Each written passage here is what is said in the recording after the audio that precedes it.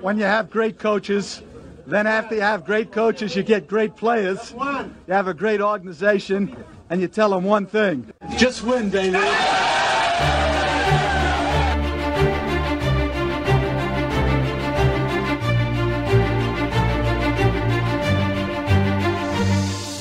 You are listening to Just Pod, baby, a Las Vegas Raiders podcast brought to you by silverandblacktoday.com. And now your host, Evan Grote. And let's go, Raider Nation. You are listening to the Week 13 Victory Monday recap episode here on Just Pod, baby. Well, it wasn't the victory that many of us had envisioned, but it was a victory nonetheless, and the Raiders needed it to keep their season alive.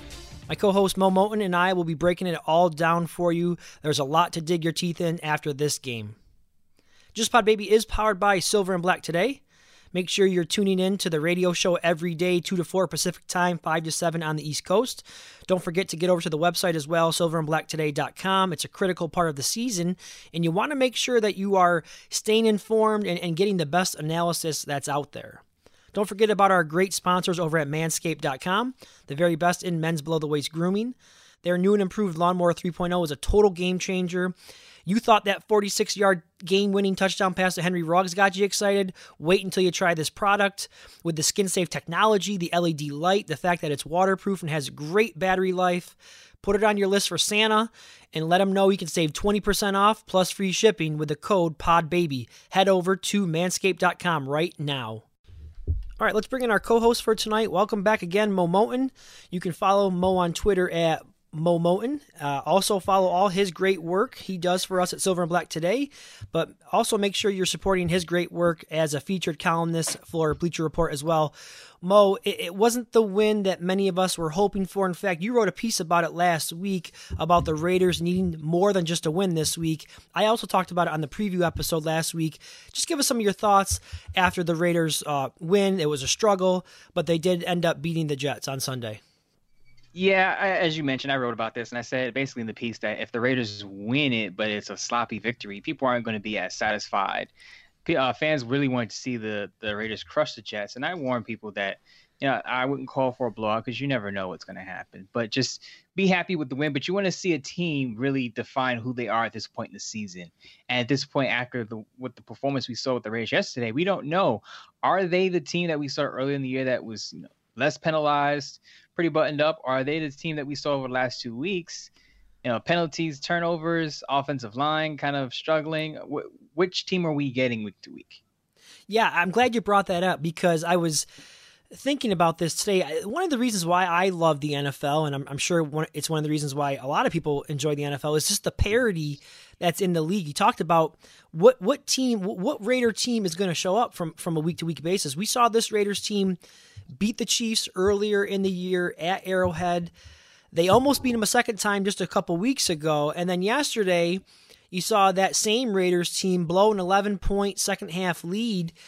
And if it wasn't for what I think was a really bad play call by the now-fired DC of the Jets, Greg Williams, the Raiders almost gave the Jets their first win. I mean, it just goes to show you that we can analyze these games and these matchups and the strengths and weaknesses of all these teams, but once you strap it up come Sunday, anything can happen. So to be perfectly honest with you, Mo, although I don't feel great after the win on Sunday to the Jets, I also would not be shocked to see the Raiders come out and put on a great performance against the Colts on Sunday. Yeah, the Raiders have a habit of playing to their competition, playing to the level of their competition. So if it's a good team, the Raiders will play up for them. If it's a lesser team, they'll play it down, which is good news, bad news, because it depends on who you play. It'll determine which type of team you're going to get. So I wouldn't be surprised if the Colts game is a pretty tight matchup. Yeah, I think we can all agree. Again, it wasn't the performance we want, but at this point in the season, when you're just trying to survive and advance, a win is a win.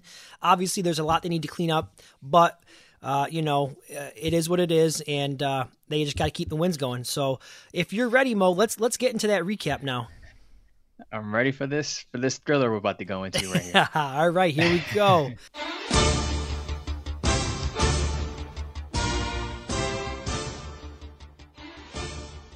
The Jets offense came out of the gates looking really sharp with a little bit of run and a pass on their opening drive. Sam Darnold engineered a 12-play, 74-yard drive to get the game started for the Jets. It resulted in a Jamison Crowder 3-yard touchdown. 3 times the Jets converted on third down.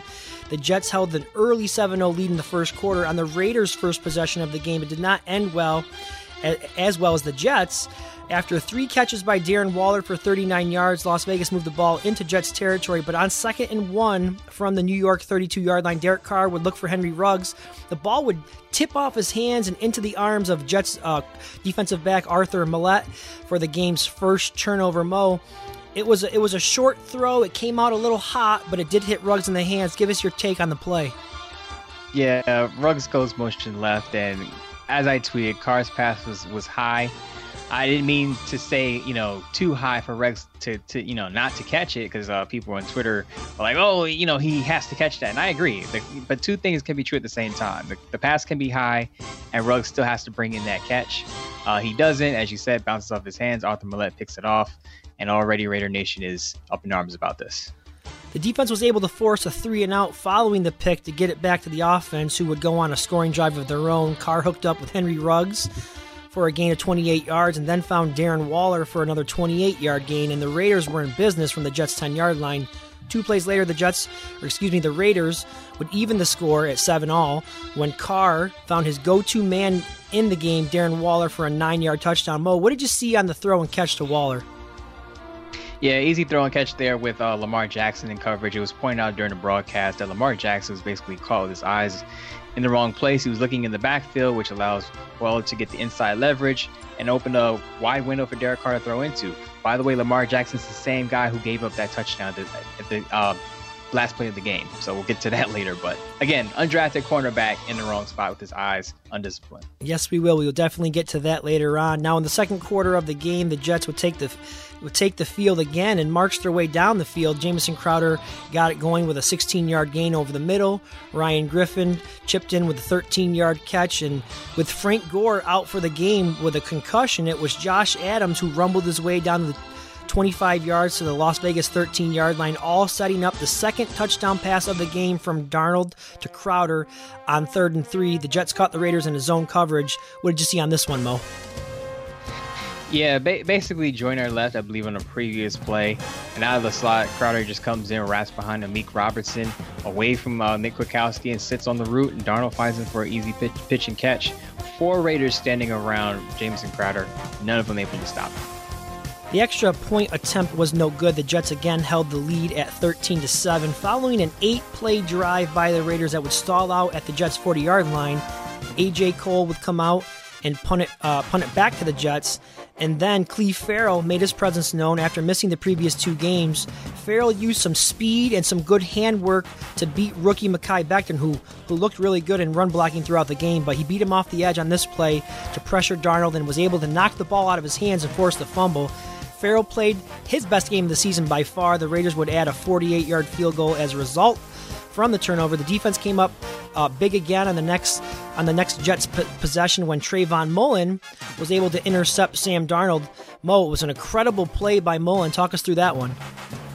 Yeah, incredible play by Mullen, but also a bad throw by Darnold. If you look closely, he has Brashad Perryman. He's supposed to throw it to the outside shoulder. He throws the ball inside, and then that allows Trayvon Mullen to one-arm grab it. If you look at the throw, he just kind of swipes it right out of the air, comes down with the incredible catch. Mullen has had some interesting interception catches, so this is another one to add to the highlight reel for Mullen and a turnover for the Raiders.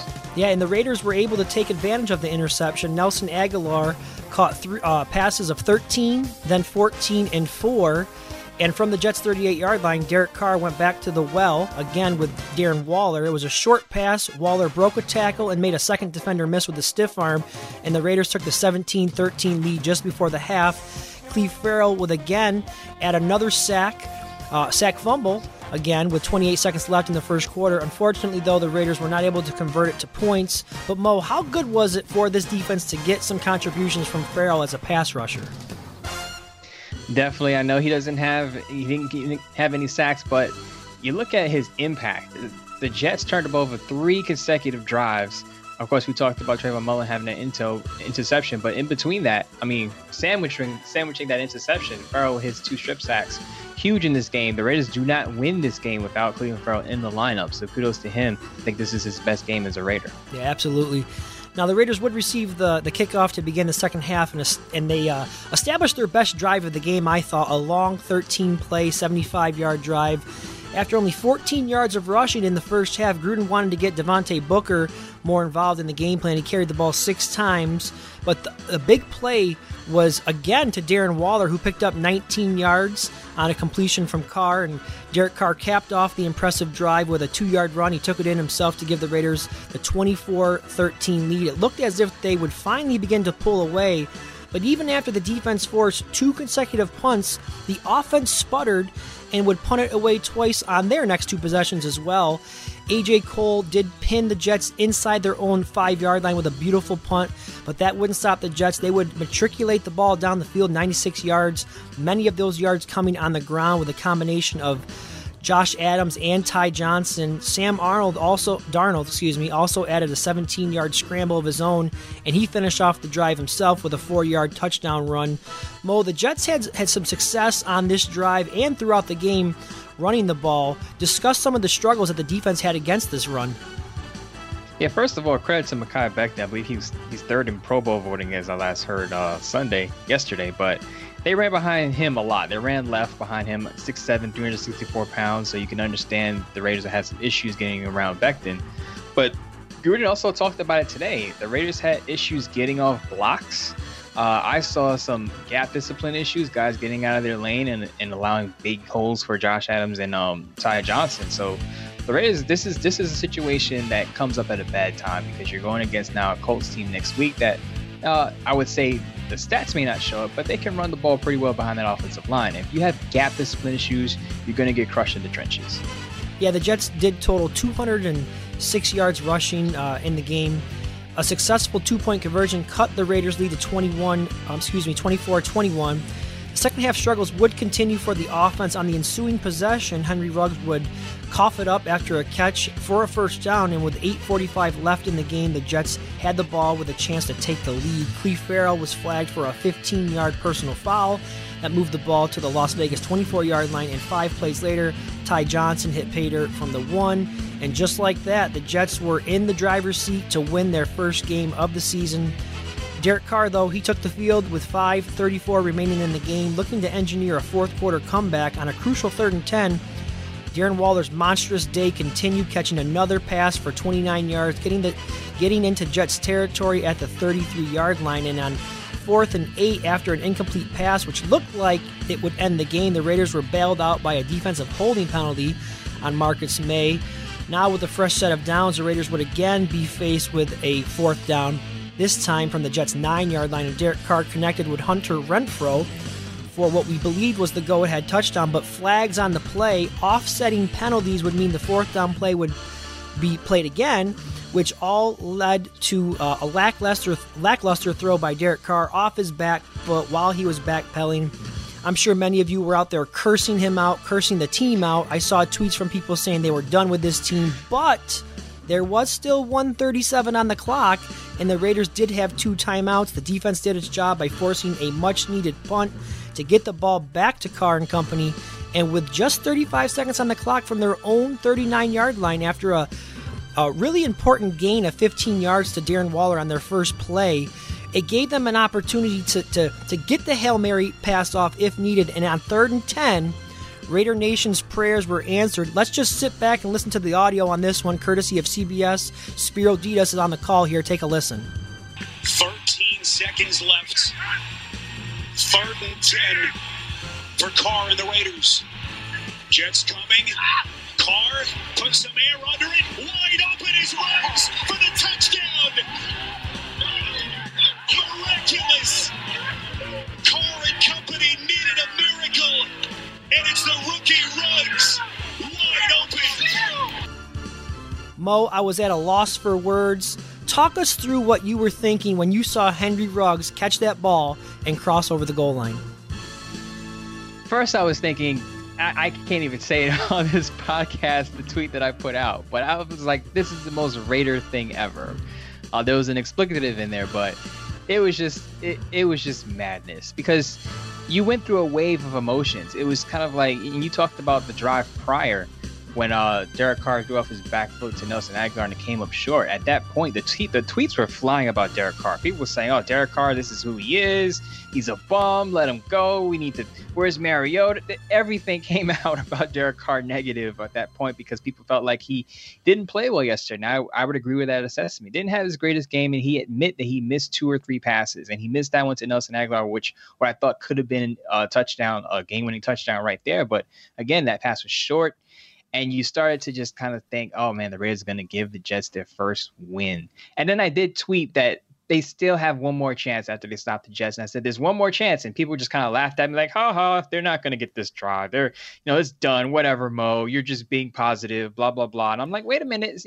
Still about a minute and a half. With this offense, you could still do some things against a winless Jets team. And you saw what happened when Ruggs catches that ball. I'm thinking redemption because he had the ball pop off his hands for that interception. He had a fumble midway through the fourth quarter. So he really needed this. And for Carr to go to Ruggs in that moment, I hope that builds trust between the two because they've had their chemistry issues in the past where Ruggs may not run a route or Carr maybe overthrew him or underthrew him. They've had some connection issues. And then the intel, and I said the fumble. So you got Ruggs making mistakes, Carr not accurate. And for that to happen to finish the game was huge. I didn't want to say I was jumping up and down because to me they should have beaten the Jets team convincingly, but it was great to see Ruggs get his redemption and the Raiders get the W. Yeah, it was a wild finish, and you said it. It was just a roller coaster of emotions for everyone involved. And talking about that play with Ruggs, you could look back in 4 weeks and say that was the play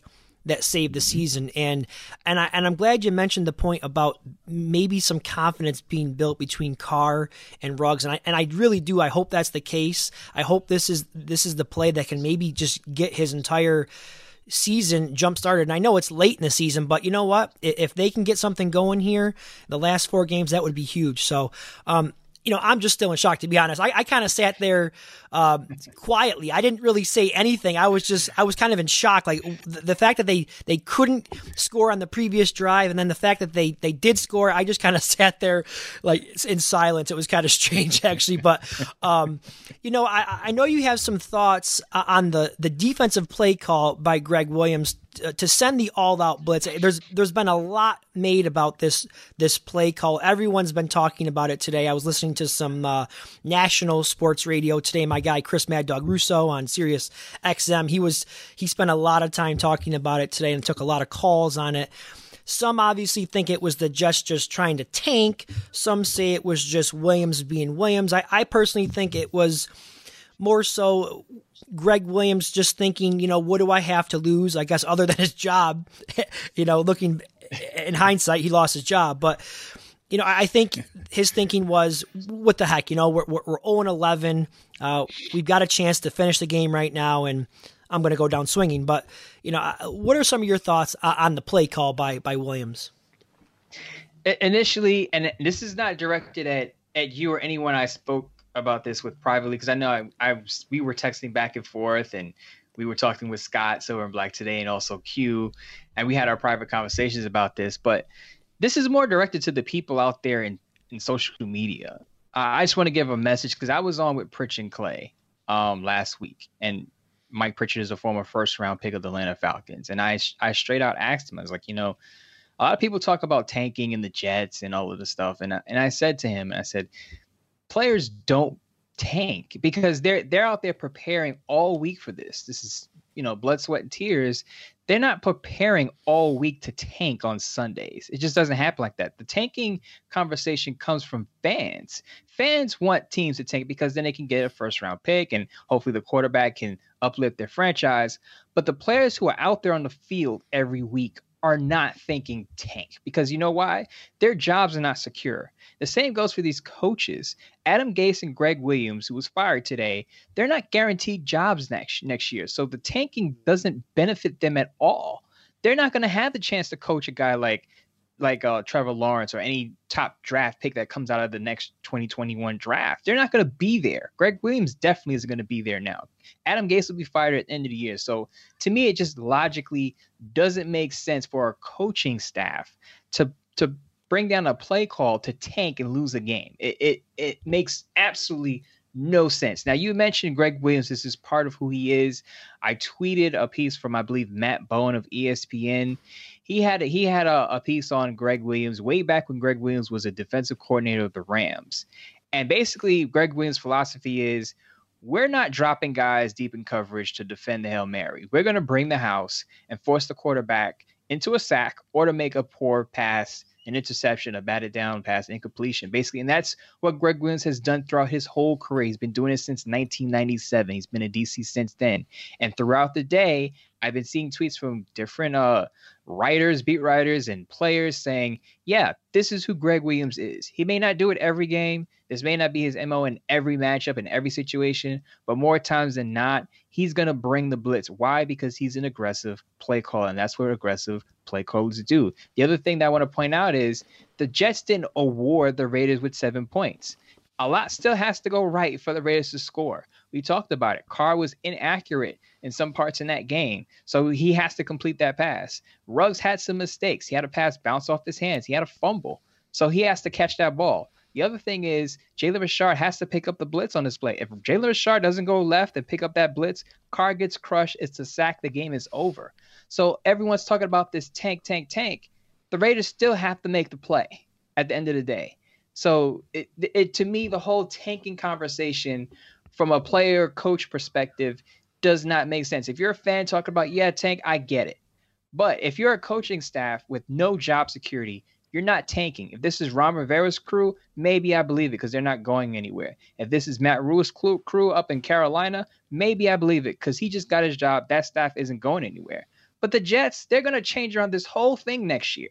So no one is committed to a tank that's going to reap the benefits in the years to come. It just again does not make sense. Yeah, I think you make some great points there. And excuse me, one of the things you got to consider is not you, but people out there who believe in that narrative that they were tanking on purpose and that players tank is that, and coaches tank is that Greg Williams most likely, whether they won that game or lost that game or not, he probably isn't going to be there next year, regardless, right? Because most likely Gase is going to be fired, and the new head coach will bring in his own staff. So it just doesn't make sense. What does Greg Williams care about what this team does next year? Because he's not going to be there anyways, and obviously he's not because he was fired. But the same thing with Gase. He ain't going to be there next year either. So yeah, I'm with you. I don't buy that whole players tanking. I think anyone out there who's ever played competitive sports, whether it was in high school or college, you know what it's like to be in the heat of a battle. You're never just going to lay over and die. That's just not how it works in sports. You guys, we're out there to compete, and when you're competing, you're trying to win no matter what. So I'm with you on that one. And real quick, before we get to our first break, I do have to point this out because I saw it. You talked about ESPN. I saw a tweet that ESPN put out there as well from ESPN Stats and Info, and I'm sure many of you guys have seen it by now. But I'll kind of give you some of the info from it. There were 252 pass plays called in the past 15 years, meeting this criteria: 15 seconds or less on the clock. The team was down by 4 to 8 points, and the opposing team needing 40-plus yards to reach the end zone.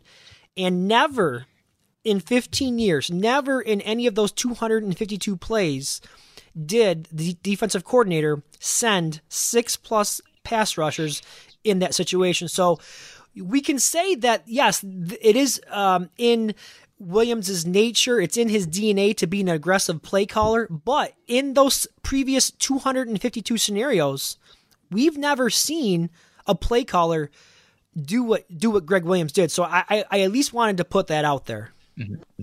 Yeah, really quick, Gruden actually responded to that because that stat was. Oh, did he? I didn't see that. Yes, he did. I didn't hear that. He called it hogwash. He said that's hogwash. He did. He said, I worked for ESPN. He said, I worked for that employer before, And he said, you wouldn't believe how some of these statistics are fantasy driven. And he said, basically he's saying who sits there and combs through all of these plays to find these situations. He said, he's saying, do you really believe someone actually combed through all of this to find that stat and justify it? Because if you think about it, who's going to go back and check to say, ESPN, you were wrong about that stat? There was in 1999, there was this play where the blitz was called, and you're absolutely incorrect. I mean, I'm not going to say ESPN is blatantly trying to deceive the people and lie and make up a stat, because why would they? But I can't verify it either, because I'm not going to sit there and comb through all of these games and say, you know what? I remember back in 2004, this situation. No one knows. I just taking ESPN's word for it because they have the credibility. But Gruden basically called it hogwash today. So he basically just, brushed it off as who cares? Well, we are in the world of fake news, so anything's possible. So, all right, Mo, time to get to our first break, and when we return, we will discuss and break down a couple other topics from the game before we look ahead to the Colts. We'll be right back.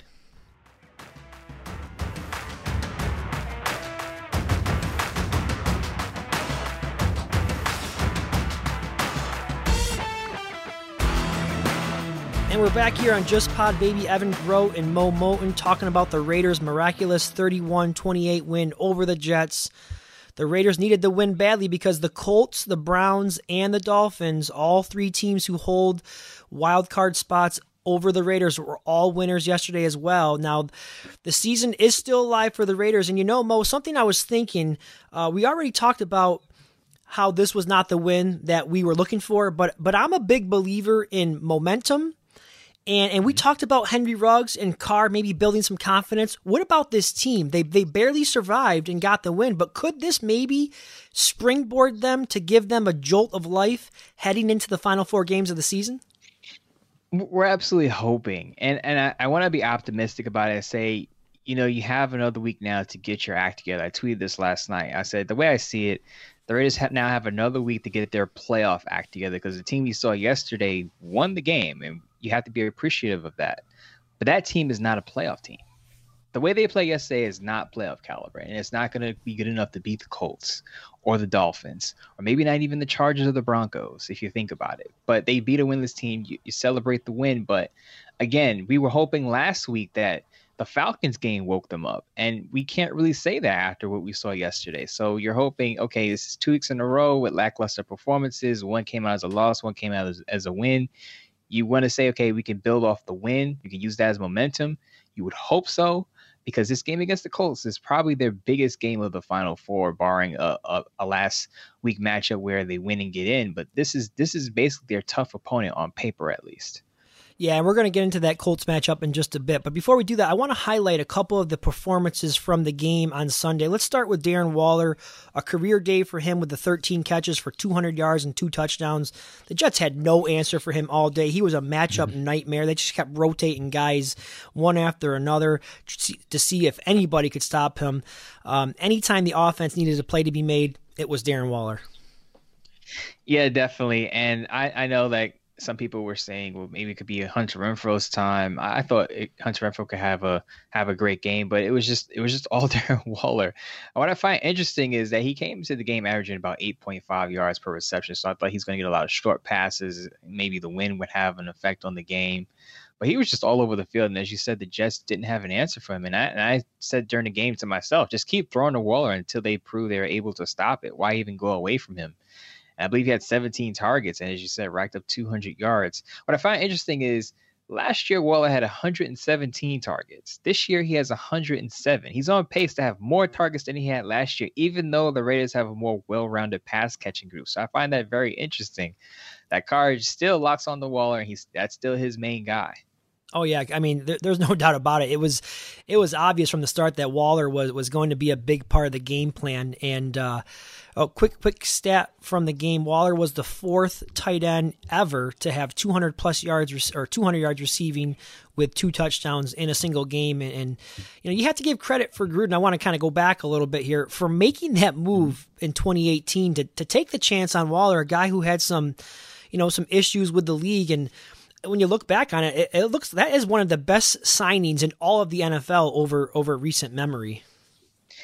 Yeah, Gruden loves to tell that story about how he plucked Waller off the practice squad, and it's paying dividends, and it's kind of transfer. If you remember, before Waller emerged, it was Jared Cook was Derek Carr's guy, and that was a tight end position, and now it's transferred to Waller, who's again a converted tight. He converted from, I believe, wide receiver to tight end. Was a wide receiver at Georgia Tech.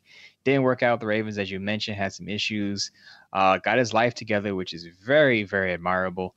And he's one of the comeback stories that I think doesn't get enough talk on the national stage. Of course, Raiders fans know about Waller, and we know about his story. But I think he needs to get more of the national stage because his turnaround has been remarkable.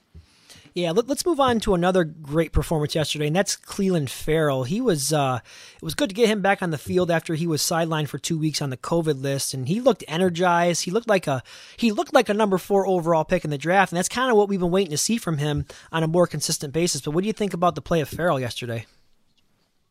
I was surprised only because, when a player comes off the COVID list, you kind of don't know what to expect. Is he going to have his wind up? How is his conditioning going to be? And he talked about COVID. He said it was rough. He had a rough time with it. And basically he was just telling people to take it seriously. But again, I didn't know how much he was going to play. There was buzz about Vic Beasley being activated, and he was active yesterday.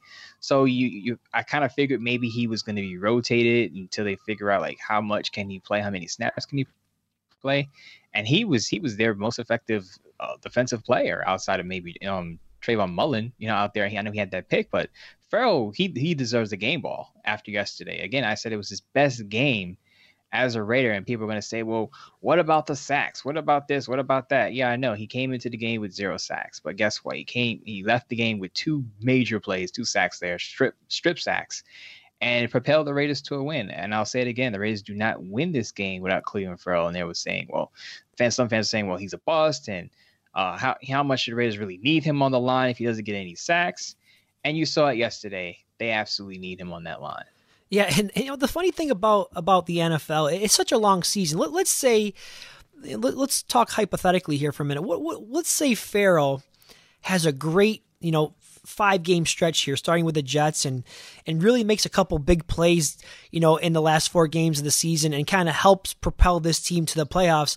I think the narrative on his entire season would totally change. Everyone would say, "Oh, what a great year Ferrell had. He came up huge in the clutch." Am I right? I mean, that's really how people think, and it is true because it is such a long season, and it's more so about how you finish, not necessarily how you start.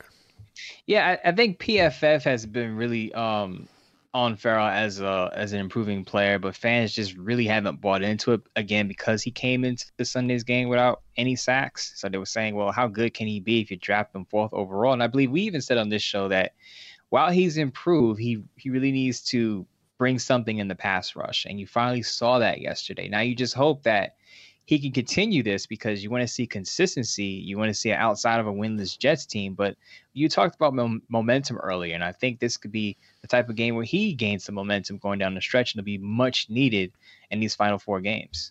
Yeah, you talked about PF, Pro Football Focus. They did grade him out yesterday at a 90.7. He finished the game with 6 pressures, 2 sacks, of course, the 2 forced fumbles, 3 quarterback hits, and a pass deflection. So, yeah, really, really solid game from him. We hope to see more of that going forward. And, Mo, we discussed the Raiders didn't get that clean win, that error-free game that we are looking for.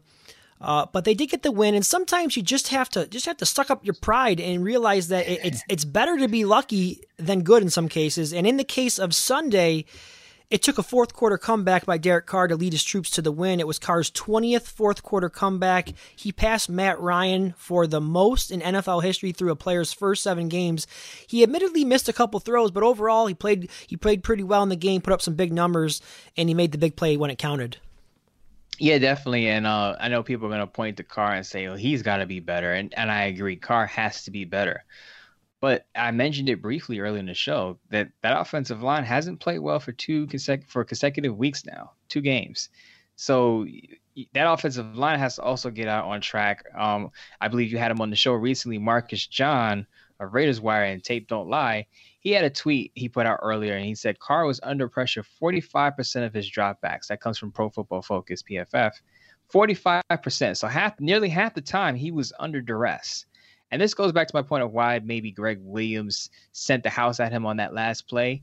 Getting pressure on Carr and having success against him, especially with him being off on some of his throws, you got to think that Greg Williams thought, hey, we'll bring the house, we'll force him into a bad throw, and we'll end the game. So that situation, I think, fit the play call in a sense. I'm not saying it was a good play call, but you can understand the thought process behind it.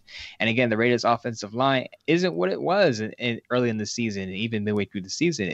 I don't want to say it's crumbling, but it has to be better going forward, because if Derek Carr's under pressure, you're going to see a lot more errant throws and turnovers. Yeah, I couldn't agree more. In fact, when I was on with Scott and Q last week on Thursday, Q asked me what he thought, or what I thought the key would be for the Raiders in the Jets game. And I said, not only do I believe it's the key in the Jets game, but it's going to be the key the rest of the season, is how well the offensive line can protect Carr. Because I think, to be fair, I think they might have overachieved the at least the first, we'll say, 8 to 9 games of the season, when you consider the fact that they were without Trent Brown and they were without Incognito. They really played pretty well with Brandon Parker and Denzel Good and Sam Young in and out of the lineup. John Simpson was in there at times. They really kind of played above what I think anyone would have thought they would have done. So I do think I'm right there with you. I think this offensive line is going to be key. They got to protect Carr. We know this defense is going to give up points. The offense has to be able to score with other teams in order for this team to win. That's just how this 2020 Raiders team is. They got to score a lot of points. And if they can't protect Carr, then they can't do that. But let's move on to our last topic. I just want to discuss with you, Mo, just some news and the notes from the day. As he does every Monday, Coach Gruden spoke with the media, and just a couple of little nuggets from that. First, I was a little surprised yesterday when I saw the inactives come down. Carl Nassib, I don't know how you felt about that. We learned today that he was a healthy scratch, and Gruden referenced a bad week of practice for Nassib, and also the addition of Vic Beasley as part of the reasoning. But I thought Nassib has been playing pretty good this season, kind of in a reserve role. What's your take on the decision to make Nassib a healthy scratch yesterday, and what do you think that means going forward? Yeah, initially I thought it was something with his toe, because he did break his toe not too long ago. So I thought, okay, maybe he's dealing with a reoccurring injury. And then, as you said, once I heard Gruden say he was a healthy scratch, and then he referenced, we want guys who have the best practices out in the field. Lets me know that maybe Nassib wasn't bringing enough juice on the practice field. So this is where Vic Beasley comes in and he gets some playing time. Now, I commend Gruden for making that move, because you have to send a message. And it's funny because I spoke to Q and Scott last week, and we talked about the Raiders practices and Carr saying they needed to bring the juice. And they said basically, what do the Raiders coaching staff, what do they need to do to ensure this team brings enough energy? And I said, for rotational guys, if they're not out there playing disciplined football or bringing it on the practice field, you need to sit them down.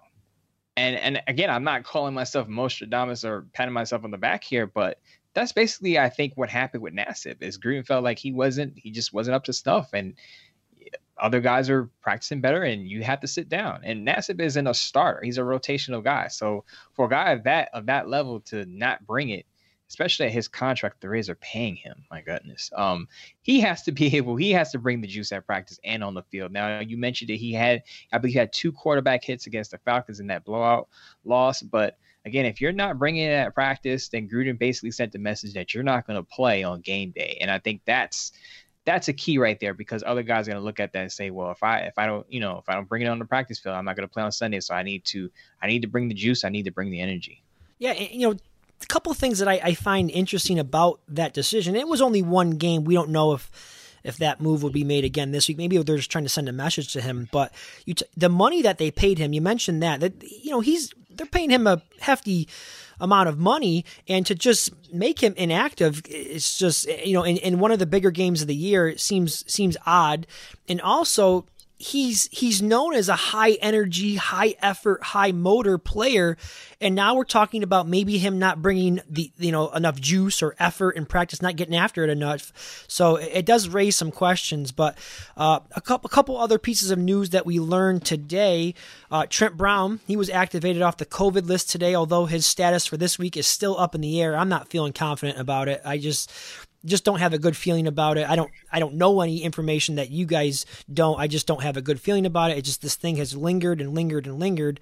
And also, if you were expecting Josh Jacobs and John Abram back as well, hold the phone, because Gruden doesn't seem overly confident that they will be available as well. We should know a little bit more Wednesday when the team returns to practice. But we've talked about the big game coming up now in Week 14 against the Colts. It's going to be a huge game. We saw the issues the run game had without Jacobs versus the Jets. It's one thing to play the Jets without Jacobs, but it's another thing to face the Colts and their top 6 run defense. What do you think about that, Mo? Yeah, it's going to be tough sledding if they don't have Jacobs and Abram, and you can even throw Arnett. I think Arnett was also thrown in that mix of players who Gruden doesn't expect to play Sunday. He suffered a concussion, or he's in the concussion protocol after early in the game. I believe he lowered his head and had to leave. But you talk about Jacobs, and last year we could all agree that he was the engine of that offense. Now this year, Carr has uplifted his play, so it's you can say it's even. Carr can carry the team if he needs, if necessary. But with Carr's uneven play in the last couple of weeks, you kind of say, well, the Raiders need Jacobs. And I know Devontae Booker has been good as a number 2, but you need your lead back. And I think if he's unable to go, it's really going to be tough sledding for the Raiders, because as you mentioned, the Colts are 6th in run defense, top 10 scoring defense, and they score some points. They're also a top 10 scoring offense with Phillip Rivers. So they're going to have to score points, and they're going to have to stop the Colts. And sometimes at points, they're going to need to control the clock. And you talked about it with the Jets. They weren't really able to do that, establish a run as we would normally think they would. They tried to run the ball out of halftime in the third quarter, and they had some success, but it wasn't nearly compared to what they look like when they have Jacobs on the field. So again, Gruden's going to have to cook up something and maybe exploit the short passing game, get Jalen Richard more involved, because usually teams that don't run the ball well, they just kind of lean on the short pass as a supplement. I'm interested to see if that happens in the next week.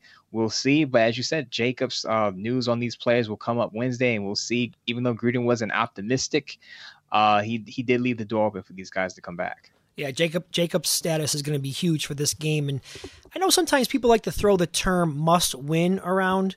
And when you consider what's at stake, when you look at the standings and the way it's kind of shaken out right now, the fact that this could have major tiebreaker implications, would you consider this a must win at this point? I wouldn't consider it a must win, because on this show I said the Raiders are probably going to have to go 10-6. Right, to go to the playoffs. So if they lose this game, now I'm not saying, you're not ideally saying this is not ideal if they lose, but if they lose and they go 7-6, can they run the table? Can they beat the Chargers, Dolphins, and Broncos? I absolutely think that they could, and still go to the playoffs. Now, ideally, you want them to win because the tiebreaker. Now, if the Colts do win a division, it won't matter, because then your tiebreaker would be with the Titans, right? Who got crushed by the Browns yesterday. So It all depends. Again, I don't consider this a must win. At this point, you want to win all the games, obviously, but I don't think this is a make or break game where if the Raiders lose, they're not going to the playoffs. They can realistically beat the Chargers, Broncos, and Dolphins. The Dolphins don't score a lot of points. I know they play good defense, but Tua is not. His performances are very lukewarm, and the Raiders, every game is winnable from here on out. But again, if the Raiders lose this game, it's not the end-all be-all for their playoff hopes. As always, Mo, you are the voice of reason that Raider Nation needs. We all love your analysis and your takes. It's going to be a huge battle, no doubt about it. Both teams desperately need the win. The Raiders could unseat the Colts as the last wild card team in that 7th seed in the AFC playoff picture. It would give them the much-needed tiebreaker advantage over the Colts as well, which could prove to be a major factor when things are all said and done. Well, guys, that is going to do it for this week's recap episode. We'll enjoy the victory just a little bit longer, but it's going to be time to put it to bed and start to shift our attention to the Colts. It's the start of 3 straight home games for the Raiders. They got to defend the home turf. For my co-host, Mo Moten, I am Evan Grote. We'll talk to you in a couple days, and as always, just win, baby.